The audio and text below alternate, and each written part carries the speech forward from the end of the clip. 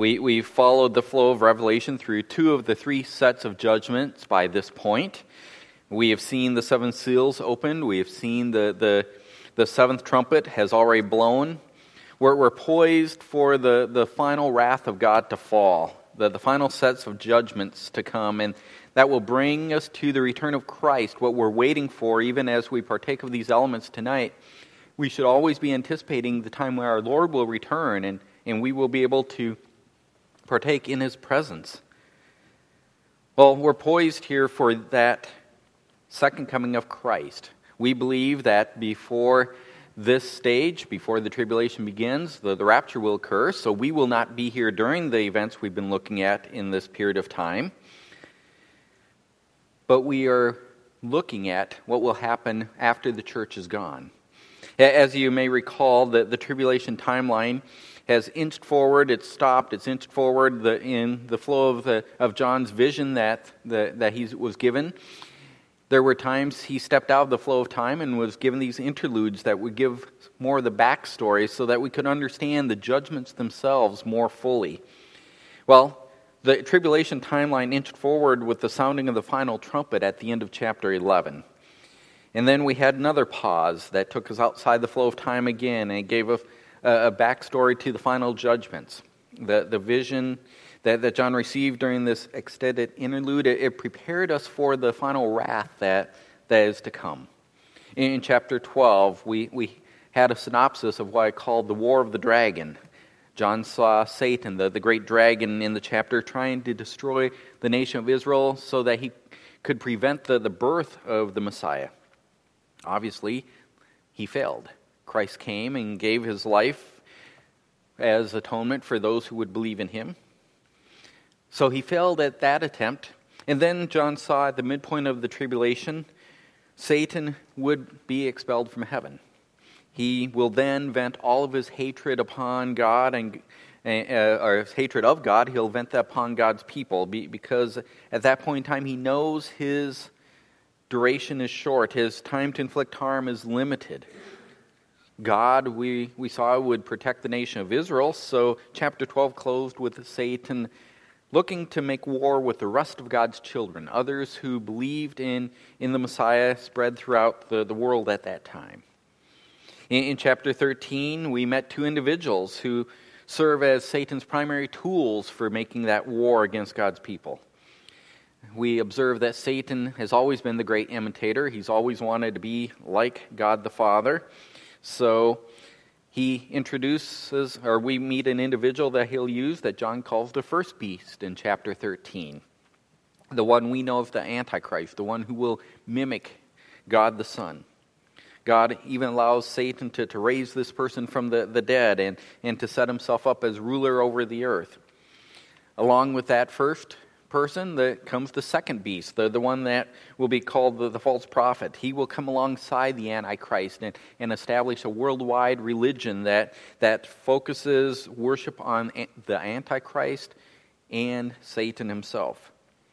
He'll also, we saw in that chapter, connect all aspects of commerce to the religion of the beast.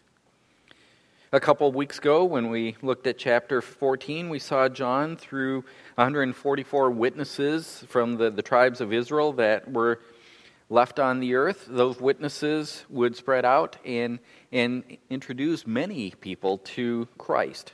They were witnesses for Christ. And then, having completed their mission, we saw them standing before the throne, worshiping the Lord. That thus suggests, really, that the end of the tribulation is imminent. We saw in that same time 3 angels announcing the coming of the final judgments. They were heralding it over the whole earth. And chapter 14 concluded with a double scene of final judgment as Christ reaped the earth, and with a picture of very sudden judgment. And also we saw a picture of the winepress of God's wrath, where there was massive bloodshed produced as God's judgment fell upon rebellious humanity. That's where we left off a couple weeks ago when we stepped away from this series for a week. Tonight we're moving into John's record of the final judgments, the series that we call the bowl judgments. The brevity of John's vision at this point should not mislead us in regard to the magnitude of what he sees. These are God's final judgments on mankind. God is withdrawing his grace and mercy. He's pouring forth his righteous anger. It is a horrible, horrible thought to see God, or a horrible picture to think of what will come as God withdraws grace and mercy and pours out anger. Let's begin by looking at our text this evening. We're in chapter 15, and in chapter 15 we have an introduction to the bowls. Chapter 15 is a short chapter, yet it's important in John's vision as John's given a heavenly introduction to the bowl judgments. My plan is just to walk through this short chapter in three quick steps. In verse 1, John sees the arrival of the end. He writes, "Then I saw another sign in heaven, great and marvelous, 7 angels who had 7 plagues, which are the last, because in them the wrath of God is finished." John shifts here to this new scene in his vision where he sees another sign. He's seen a couple signs already. They were back in chapter 12. He saw the woman who represented Israel. He saw the dragon who was Satan. Well, this sign they sees now represents the culmination of divine wrath. John sees 7 angels who fill up the wrath of God and bring it to a finish. As soon as he sees that, his attention is quickly distracted from the 7 angels as he sees and hears praise for the arrival of the end. Somewhat unexpectedly, verse 2, "And I saw something like a sea of glass mixed with fire, and those who had been victorious over the beast and his image and the number of his name, standing on the sea of glass, holding harps of God. And they sang the song of Moses, the bondservant of God, and the song of the Lamb, saying, 'Great and marvelous are your works, O Lord God the Almighty. Righteous and true are your ways, King of the nations. Who do not fear, O Lord, and glorify your name? Who will not fear, O Lord, and glorify your name? For you alone are holy. For all the nations will come and worship before you, for your righteous acts have been revealed.'" These verses are a surprising contrast to what we expect to read next. If these angels are given these plagues, if they come forth, we expect the final 7 plagues of great doom to strike the earth. And instead, John notices that in heaven, there's a scene of victory. There's a scene of peace, even tranquility, actually, among the participants. In chapter 4, we encountered a sea of pure glass, the sea of glass or crystal that God's throne was on. That sea now is mixed with fire, likely because the judgments are about to fall. Yet the sea itself is covered with these victorious martyrs who have withstood the beast. They've refused to worship his image. They have rejected taking his number. Obviously, the fact that we see them in heaven means they paid the ultimate price for their resistance. They're in heaven rather than on earth, and yet they're spared from the pending judgments. And there they are, joyfully worshiping God, singing and playing harps.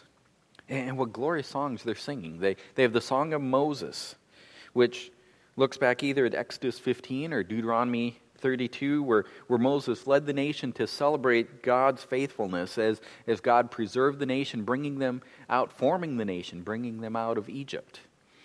We have the Song of the Lamb, that certainly is a celebration of Christ's ultimate victory. As great as the song Complete in Thee is, I'm sure it pales in comparison to what these martyrs are singing if they stand before the Lamb, singing his song. He has been victorious over the forces of the dragon through his willing sacrificial death. Now, if they stand before God, these recent martyrs from the tribulation, they're singing here about God's power. They're singing about his righteousness. They're singing about his perfect holiness. They rejoice that all the nations are worshiping before him. They're not singing about their own victory. They're not singing about what they've endured. They are singing of God's sovereignty, his justice, his glory. They're focused on the victory that has been theirs through Christ. His victory alone that brings them to this point, because God is a holy, just, powerful, merciful God. John listens to this song, and after listening to this praise that's occurring in heaven, he watches as there's the distribution of the final judgments. Verse 5, "After these things I looked, and the temple of the tabernacle of testimony in heaven was opened. And the 7 angels who had the 7 plagues came out of the temple, clothed in linen, clean and bright, and girded around their chests with golden sashes. Then one of the 4 living creatures gave to the 7 angels 7 golden bowls full of the wrath of God, who lives forever and ever. And the temple was filled with smoke from the glory of God and from his power. And no one was able to enter the temple until the 7 plagues of the 7 angels were finished." It's significant that the inner temple in heaven is opened, that the 7 angels and the 7 plagues, they come from the inner temple where God's holiness manifests itself in a unique way. They come with a duty to inflict these final 7 plagues on the earth. They're coming out of the holiest of sanctuary. They're fully prepared for their assignment. And then one of the 4 creatures, those unique angels that we first met in chapter 4 that reside closest to the throne of God, leading in constant worship of God, one of those creatures hand the angels these golden bowls that are full of the wrath of God. We should note that the special mention of the eternality of God in verse 7. This is the wrath of God who lives forever and ever. That phrase adds a solemn cast to the scene here. We cannot help but think of Hebrews 10:31. It is a terrifying thing to fall into the hands of the living God, the God who lives forever and ever. As soon as the 7 angels receive these bowls, the temple fills with smoke. The significance is that no one can enter the temple. God is unapproachable during the duration of the bowl judgments. There will be no intercession. There will be no delay of the judgments. They will come. And that moves us immediately to the execution phase of the bowl judgments. I'm moving right into chapter 16 because there should not be a pause here as we see the judgments now move. Chapter 16 contains John's vision of the bowl judgments.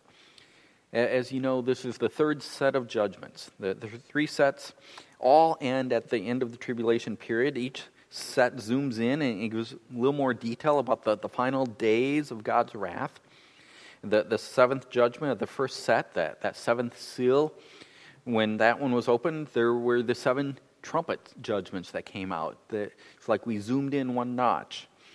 The 7th trumpet zooms in again, and it's these bowl judgments. These 7 bowls are the end. They come in rapid succession, as we might expect, since there's been so many indications here that the end has come. There's no more delays. This is the end. God's mercy, His grace, it's expired. There's no indication in the text that we're going to look at how long these judgments take to fall in sequence. Is it weeks, months, days? It's hard to imagine that their duration could last more than a few weeks to months, though, without all life perishing from the face of the earth. And we know, as we get to the end of the tribulation period, that there are still survivors on the earth. The final battle of a great human army against the returning Christ, it reveals there's still people alive at the end of these 7 bowls. So I have to believe that the total duration of these bowl judgments is rather short. The first thing that happens is that John hears a command. The command of verse 1, chapter 16. Then I heard a loud voice from the temple. Notice he hears. He can't see in the temple. It's filled with smoke. Then I heard a loud voice from the temple saying to the 7 angels, "Go and pour out on the earth the 7 bowls of the wrath of God." This command comes directly from God. No one can approach God. John cannot see God. He only hears the command. And all 7 angels receive their command at the same time.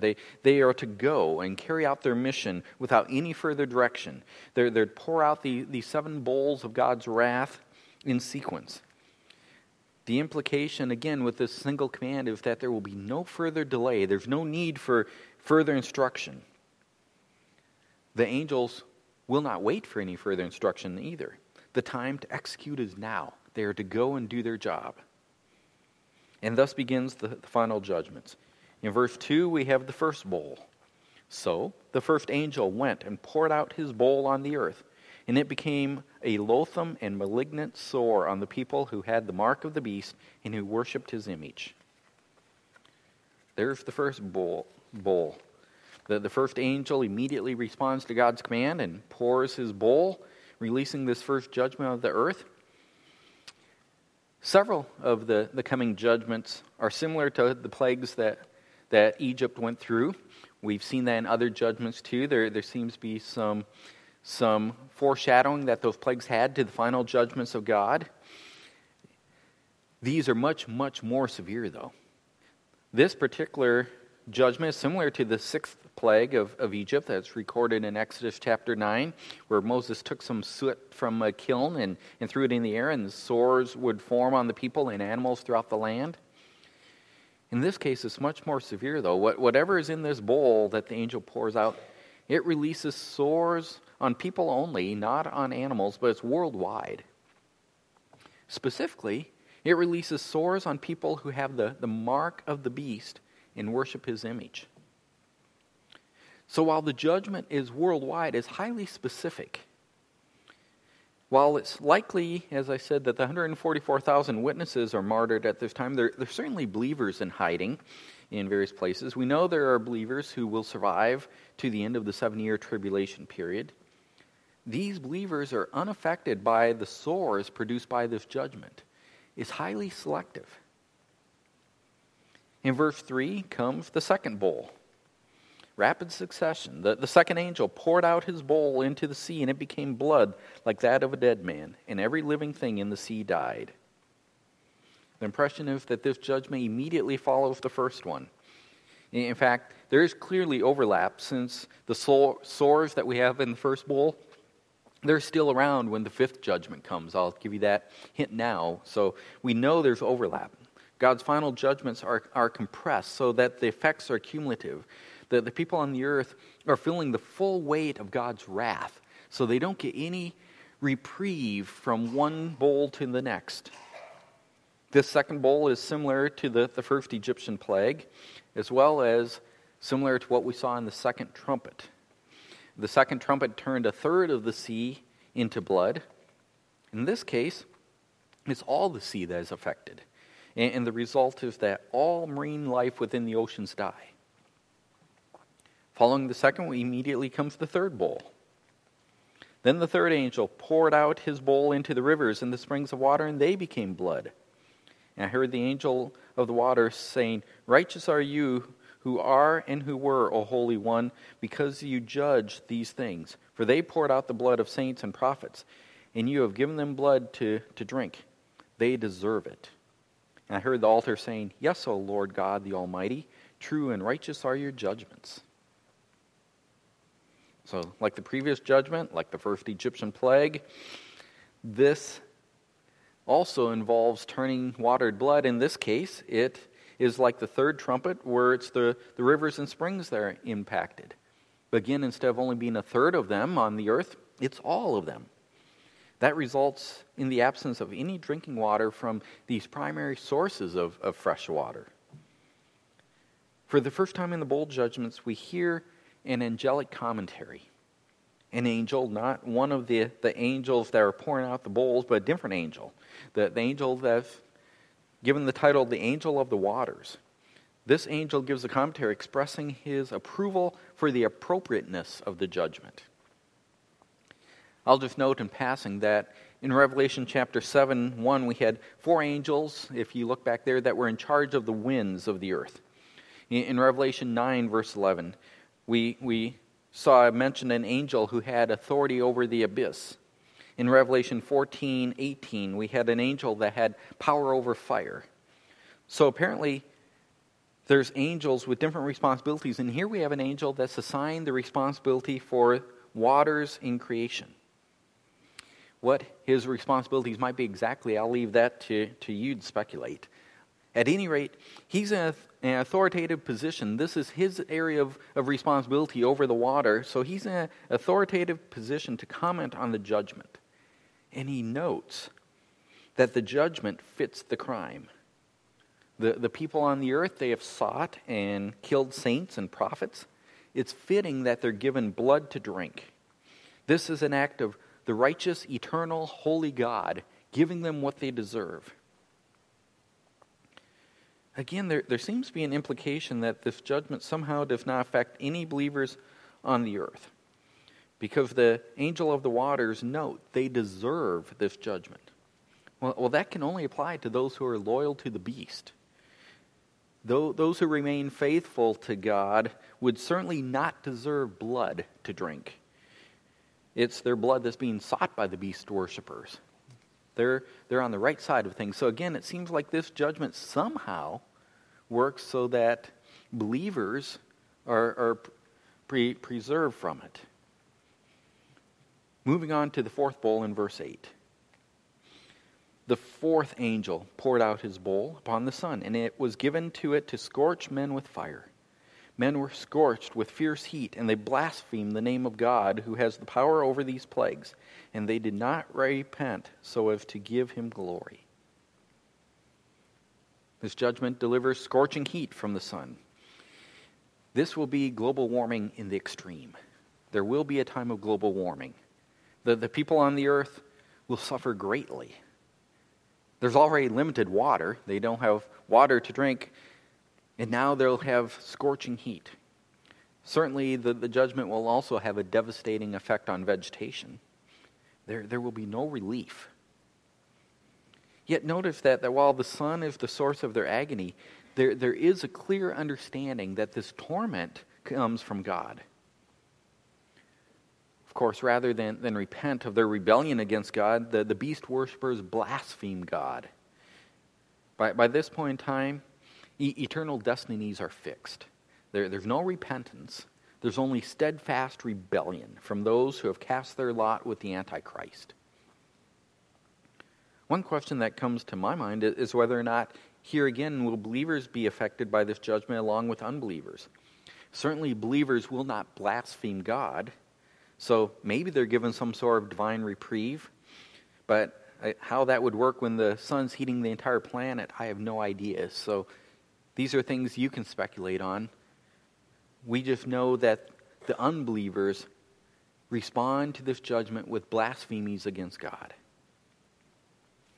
In verse 10, we have the fifth bowl. Then the fifth angel poured out his bowl on the throne of the beast, and his kingdom became darkened. And they gnawed their tongues because of pain. And they blasphemed the God of heaven because of their pains and their sores. And they did not repent of their deeds. This judgment is somewhat like the fourth trumpet, where the light on the earth was reduced by a third in some fashion. It's very similar to the ninth Egyptian plague too, where all of Egypt was cast in darkness for 3 days with the exclusion of the Israelite territory. In this case, though, things are flipped. Here, the entire earth is being scorched by sun, but the center of the Antichrist rule is cast in darkness. Now, there's some debate as to the extent of the darkness, since the kingdom of the beast is mentioned in verse 10. It may be that only the capital is dark. There could be a geographical part of the earth around the capital, an area there that's considered his kingdom, even though he rules the entire world at this time. I suppose it's possible this judgment's worldwide, but it seems to not be that. It seems like this is unique, that his kingdom's dark and he has no power to provide light even while the rest of the earth is being scorched. What we do know is at least a part of the earth will be dark, and this will be the portion that most represents the Antichrist's center of power, right where his power resides. In the dark, it seems as if the pain that the people are experiencing from the previous judgment takes on expanded significance. When they're unable to see, they're much more conscious of what they're feeling. I think we've all experienced that at some level. When things go dark, you're more sensitive to your touch. While the sores from the first bowl continue to inflict them with pain, so they gnaw their tongues. Again, note that the people have no doubt that the God of heaven is responsible for this event. There's no doubt in anyone's mind that God exists, that He's a reality, that He is the one with the power and is the source of these things. That knowledge leads to further blasphemy by them, not repentance. There's no relief for the people as we move into verses 12 through 16, and we immediately come to the sixth bowl. And I saw coming out of, verse 12, the sixth angel poured out his bowl on the great river, the Euphrates, and its water was dried up, so that the way would be prepared for the kings of the east.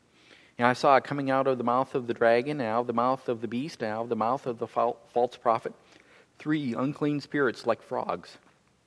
For they were spirits of demons, performing signs which go out to the kings of the whole earth, to gather them together for the war of the great day of God, the Almighty.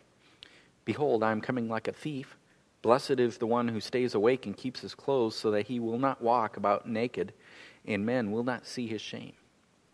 And they gather them together to the place which in Hebrew is called Armageddon. This is somewhat of an unusual judgment. It's an unusual judgment in that what it does is it provides the necessary preparation for the final battle that will bring the tribulation to a close. Verses 13 through 16 are not a brief interlude. What they are is John's vision momentarily shifting. They give an expanded explanation of the judgment in verse 12. The judgment itself is the drying up of the Euphrates. The reason this happens is so that the kings of the east could bring their armies to the final battle in the land of Israel. The means by which the kings are gathered is what verses 13 through 16 are all about. These frog demons. We'll encounter it when we get to chapter 19, but most likely we all know, or most of us would know, that the final battle of the tribulation period occurs when the armies of the earth, allied in allegiance under the Antichrist, when they prepare to meet the returning Christ. They know that Christ is coming with his armies of saints, and they prepare to do battle against him. Well, setting up the necessary physical conditions for these earthly armies to assemble is actually a judgment of God. God's judgment is to allow people to assemble so that they can gather to face his fierce power, the fierce power of Christ. You may recall from chapter 13 that Satan, in his attempts to mimic God, formed this unholy trinity with, as I mentioned, with the Antichrist and the false prophet, those 2 beasts from that chapter. Well, in verse 13, John sees 3 demons sent out to gather the kings of the earth together, 3 demonic emissaries that go out. These demons are said to be like frogs. I really have no idea what that means, why that's put in there. I don't know if it means they have the appearance of frogs or what, but it seems like they spread out throughout the earth, and they incite the various rulers who have sworn allegiance to the Antichrist to commit all of their armies to this coming battle. They bring these armies to this place called Armageddon. Armageddon becomes the staging areas of the Antichrist forces. This is most likely the hill country around the plain of Megiddo in Israel. The kings of the earth, they respond to the summons of the Antichrist under the demonic influence and enticement of these frog demons, and they assemble for war.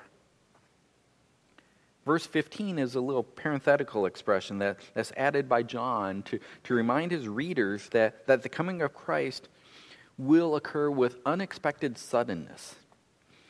There's debate whether this is a note for the believers before the rapture, that they need be ready at any time, or if it's for the saints who are in the tribulation period, that the arrival of Christ will come with great suddenness. Both things are true. Both ideas are true. Both make sense of the context. What we No, if John says that the person needs to remain spiritually alert, he needs to stay awake, he needs to be spiritually prepared, he needs to keep his clothes. And the person who does that, John says, is blessed. He is ready for the sudden return, which leads to the final judgment. Verse 17, the seventh bowl. Then the seventh angel poured out his bowl upon the air, and a loud voice came out of the temple from the throne, saying, "It is done." And there were flashes of lightning, and sounds, and peals of thunder. And there was a great earthquake, such as there had not been since man came upon the earth. So great an earthquake was it, and so mighty. The great city was split into 3 parts, and the cities of the nations fell. Babylon the Great was remembered before God to give her the cup of the wine of his fierce wrath. And every island fled away, and the mountains were not found. And huge hailstones, about 100 pounds each, came down from heaven upon men. And men blasphemed God because of the plague of the hail, because its plague was extremely severe. This final bowl is the end. The voice from the temple is heard once more as soon as the seventh angel pours out his bowl. It is done. God speaks. His judgment upon creation is finished. Now, the reality is it will take us a few more chapters to go through the details of this final judgment. John's vision is expanded and he sees this happen. We're just giving a quick summary here. He'll see the capital and the false religion Antichrist destroyed. That's detailed in chapters 17 and 18.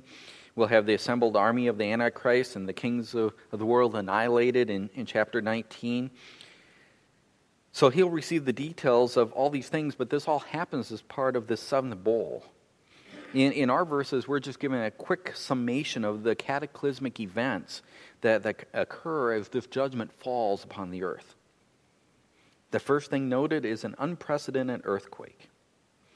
Along with lightning and thunder, an earthquake greater than any before will occur. Now, there was a great earthquake when the sixth seal was opened, all the way back in chapter 6.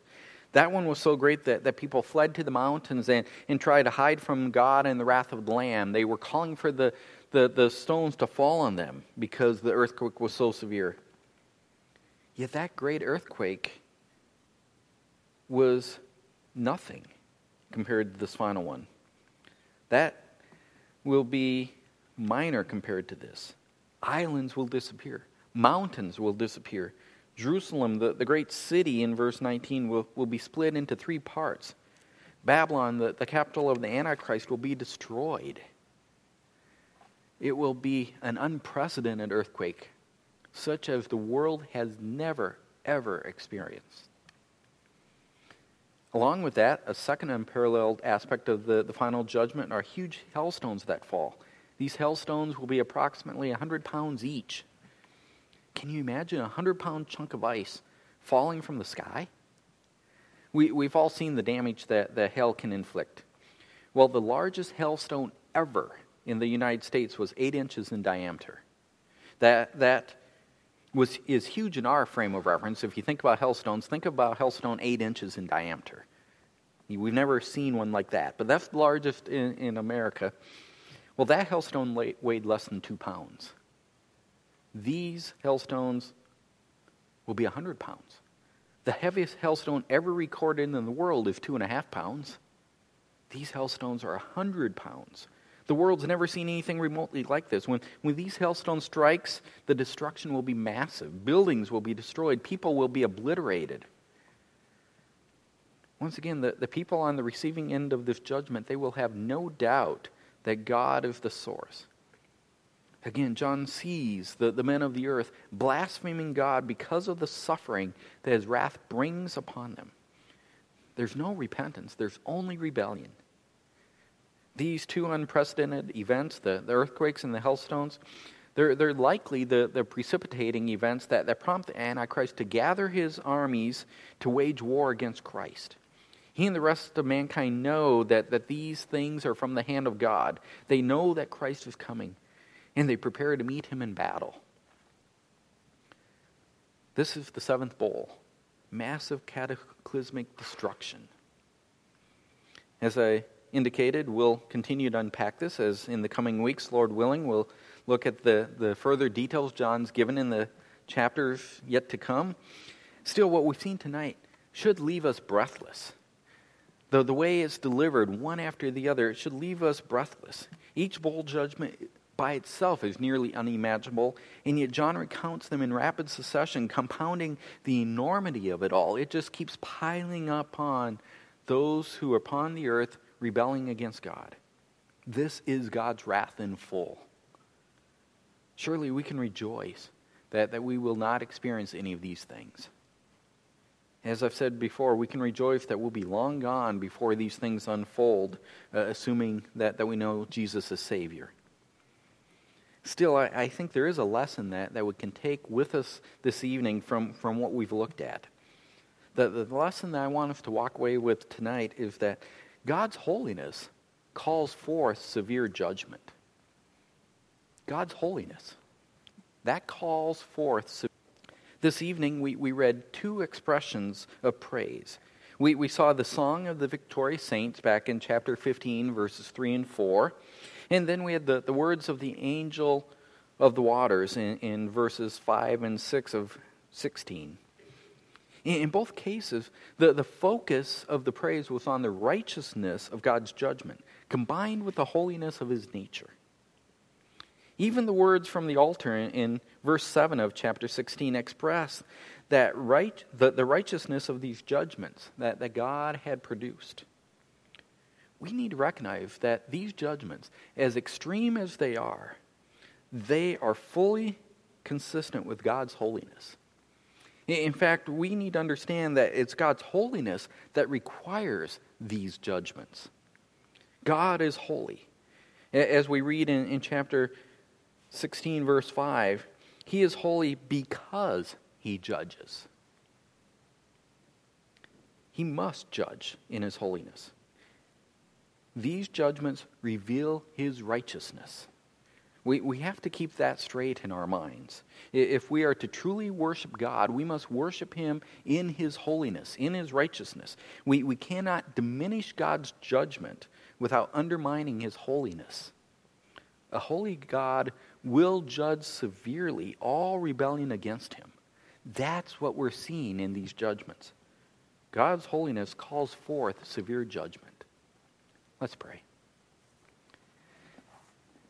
Father, this evening we've seen in a couple different ways the magnitude